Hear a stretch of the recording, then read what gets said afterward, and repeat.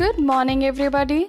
I, Snigdha Sharma, am going to present the Hindu editorial dated 21st October 2020. This podcast is for those who do not have time to read newspaper themselves. Let's get started. Happy preparation.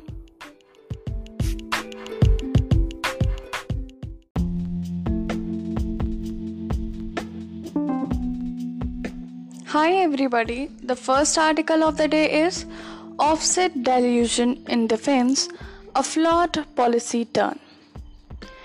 As an episode in India's aerospace industry shows, it can succeed if it is designed and executed correctly. This article is written by Sunil Mani and R. Nagaraj. Recently, the government diluted the offset policy in defense procurement. Reportedly, in response to a Controller or an Auditor General of India's report tabled in Parliament last month. Many contend that the movie is a setback of augmenting domestic capabilities or for realizing the goal of Atmanirbhar Bharat. But why is it a setback for the goals under Atmanirbhar Bharat? The experience with the procedure in the aerospace industry since 2005 seems to offer useful lessons in redesigning defense offsets. What is an offset policy, and how is it expected to boost domestic capabilities? What lesson can we draw from a similar system in the aerospace industry? These questions are addressed below. Offset ties up the ends. Most countries restrict trade in defense equipments and advanced technologies in order to safeguard national interests. Yet, for commercial gains and for global technological recognition, governments and firms do like to expand the trade. Negotiated bilateral sales between countries are a way out of the dilemma. Soft credit often sweetens the deals, with the restrictions imposed on use, modification, and resale of such equipment and technologies to protect the proprietary knowledge and expertise embedded in them. In such trade negotiations, the pride of the product is one of the many other factors. Geopolitics and the technical know-how involved in the equipment weigh in considerably since the contracts are for the long term, with the technological fixities. The product and technology compel buyers to stick to them for the advantage of bulk purchase and dependence on the suppliers for spares and upgrades. In other words, there is considerable path dependency in such choices, rendering the decisions difficult to reverse. Developing country buyers often lack an industrial base and research and development facilities, which take a long time to mature. The price and the terms of the contract often reflect the government's relative bargaining strength and also domestic, political, and economic consideration. Large buyers such as India seek to exercise their buying power to secure not just the lowest price. They also try to acquire the technology to upgrade domestic production and build research and development capabilities. The offset clause, used globally, is the instrument for securing these goals. A number of changes. Initiated in 2005, the offset clause has a requirement of sourcing 30% of the value of the contract domestically. Indigenization of production in a strict time frame and training Indian professionals in high-tech skills for promoting domestic research and development. However, the policy has been tweaked many times since. As of November 2019, as in a reply to a parliamentary question, the Defense Ministry had signed 52 offset contracts worth $12 billion via Indian offset partners or domestic firms. The duration of these contracts extend up to 2022. According to the recent CAG report mentioned above, between 2007 and 2018, the government reportedly signed 46 offset contracts worth rupees 66,427 crore of investment. However, the realized investments were merely 8% or worth 5,457 crore rupees. Reportedly, technology transfer agreements in the offset were not implemented, failing to accomplish the stated policy objective. We are unable to verify the claim as the government has not put in place an automatic monitoring system for offset contracts as initially promised. On September 28th, the government has diluted this policy further. Henceforth, the offset clause will not be applicable to bilateral deals and deals with a single monopoly seller to begin with. Setback for defense. Most defense deals are bilateral, as stated above, or a single supplier deal, given the monopoly over the technology. The dilution means practically giving up the offset clause, sounding the death knell of India's prospects for boosting defense production and technological self-reliance. The government, however, has defended the decision by claiming a cost advantage. It is lamentable excuse for the reported public failure. Price is but one of many factors in such deals, as explained above. The higher upfront cost of the agreement due to the offset clause would pay for itself by reducing cost in the long term, by indigenization of production and the potential technology spillovers for domestic industry. Hence, giving up the offset clause is undoubtedly a severe setback. Short-lived in aerospace. The offset policy can, however, exceed if it is designed and executed correctly. As a parallel episode in aerospace industry demonstrates, despite the heft of Hindustan Aeronautics Limited, India is a lightweight in global civilian aircraft manufacturing, as a public sector giant mostly devotes itself to defense production. The much-touted National Civil Aircraft Development Project to come up with an indigenously designed regional transport aircraft (RTA) has remained a non-starter from day one. However, with the introduction of the offset policy in 2005, things changed dramatically. For contracts valued at 300 crore rupees or more, 30% of it will result in offsets, implemented through Indian offset partners.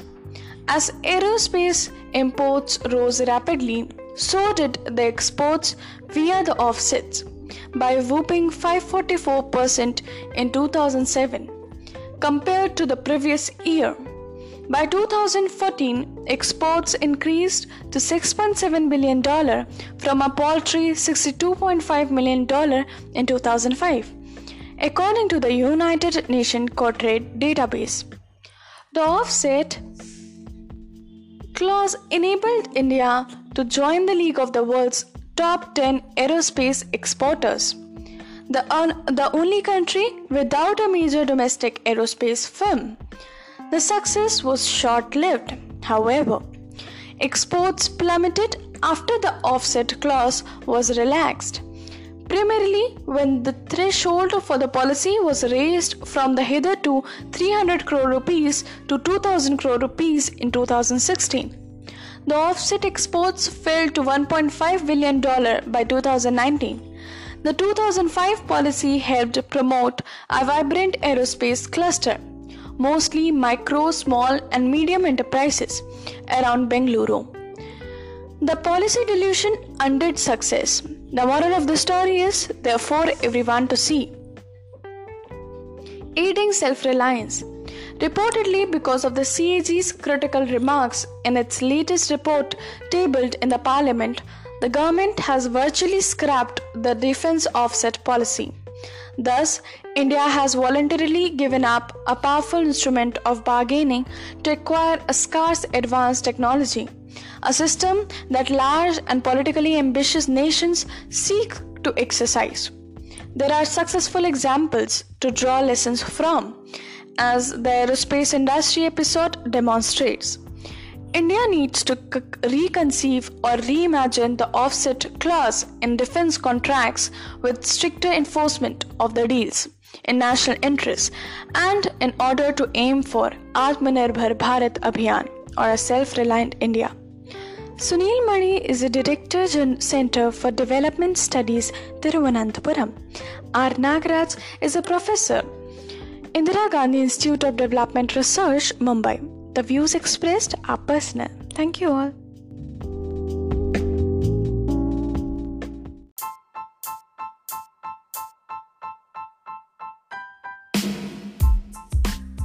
The next article of the day is Heckler's Veto. Films can be subjected to criticism after their release, but not stymied before they are made.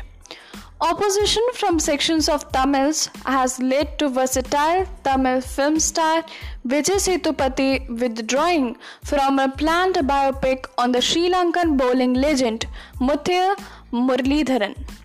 Opponents, mainly from the Tamil film industry and political parties in Tamil Nadu, claim that Muralidharan had whitewashed genocide by not raising his voice against the Sri Lankan state, and warned the actor against playing his character, contending that he would only jeopardize his career and alienate his fan following. It is a shame that these protests have prevented a talented actor from essaying a role based on the story of Muralidharan, who scaled Himalayan peaks in international cricket through talent and determination. Nothing the unfair and unrelenting attacks on Sethupathi to the point of accusing him of being a traitor. Muralidharan appealed to the actor to keep out of the biopic. The ultimate decision may have been Muralidharan's own, but it is quite clear that the Sethupathi dropped the idea only after the onslaught. The film's motion poster, released recently, had evoked great expectations among cinema aficionados, especially because of the actor's highly convincing resemblance to the cricketer, appropriately named 800, in celebration of the number of test wickets the bewitching off-spinner bagged. The biopic appears to aim at showcasing his rise in the backdrop of the violent ethnic conflict that shook Sri Lanka for 3 decades. Exponents of art being cowed down by protest is not new to Tamil Nadu. The real problem in the latest example of popular intolerance prevailing over artistic ventures is that an old chestnut in Tamil Nadu politics, the idea that every Tamil should pass a Tamil nationalistic test, has been resurrected to stymie this project too. Madras Cafe, a Hindi film, could not be screened in the state after opposition to its portrayal of the LTTE. In 2008, a Sri Lankan producer was forced to give up his footage while he was in Chennai to process his film at a studio. Some of those who demanded that Sethupathi withdraw from the biopic have emphasized that they were merely making an appeal to him, given his past political views in favor of causes that resonate with the people of Tamil Nadu. Whether it was an appeal or a threat, it is a no-brainer that pressure was brought to bear on an artist to give up his professional decision.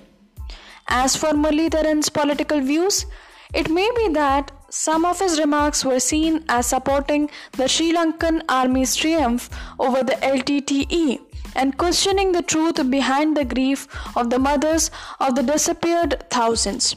However, that is no reason to run down his monumental achievements in his chosen sport. And nothing prevents any detractor from questioning the film's motive or content after its release. It is unfortunate that the heckler's veto has prevailed. Thank you.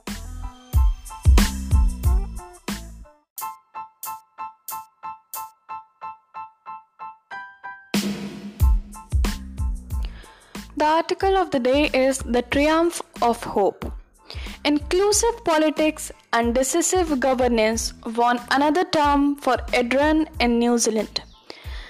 Jacinda Ardern was expected to win Saturday's parliamentary election in New Zealand, given that almost all opinion polls had predicted this for the 40-year-old global liberal icon, noted for her inclusive politics and tough handling of the coronavirus pandemic. But it was the margin of the victory that surprised many. Her centre-left Labour Party won 49.1% of the popular vote and is projected to take 64 seats in the 120-member parliament. This is Labour's greatest victory in almost 50 years and the biggest victory of any party since the nation adopted a proportional representation voting system, which gives assembly seats to any party winning more than 5% vote in 1996.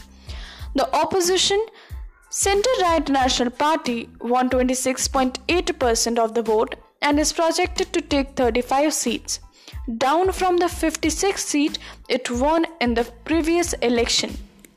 Ms. Ardern, who came to power in 2017 by forming a coalition with the Greens and the nationalist New Zealand First Party, faced unprecedented challenges in her first term, from the Christchurch terrorist attack and the White Island volcanic eruption to the COVID-19 outbreak. She herself had turned the polls into a de facto referendum on her government's handling of the pandemic by calling it the COVID election. New Zealand, home to over 5 million, recorded just 25 pandemic deaths, one of the lowest fatality rates in the world. It has eliminated community transmission by imposing strict lockdowns and brought back relative normalcy after the election. What makes Mr. Ardern's victory significant is that her brand of politics, socially liberal, economically inclusive, and politically democratic, has bucked the trend of conservatives and the anti-immigrants, anti-minority, far-right parties making gains in crisis-ridden societies. Offering a new way of governance, she presented herself as an empathetic co-citizen who happens to be running the government.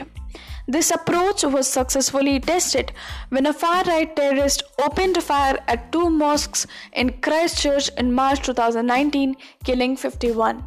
She immediately reached out to the country's Muslim minority and backed a bill that banned most assault-style weapons.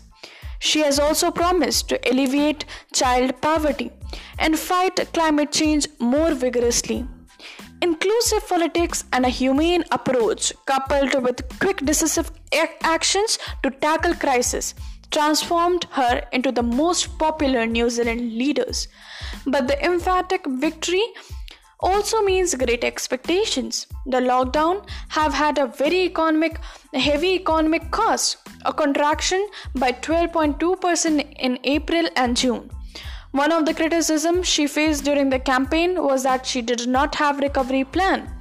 The COVID-19 threat is still looming large. She will have to prove her critics wrong and live up to the expectations of those who supported her while ruling for what she said, all New Zealanders. Thank you all.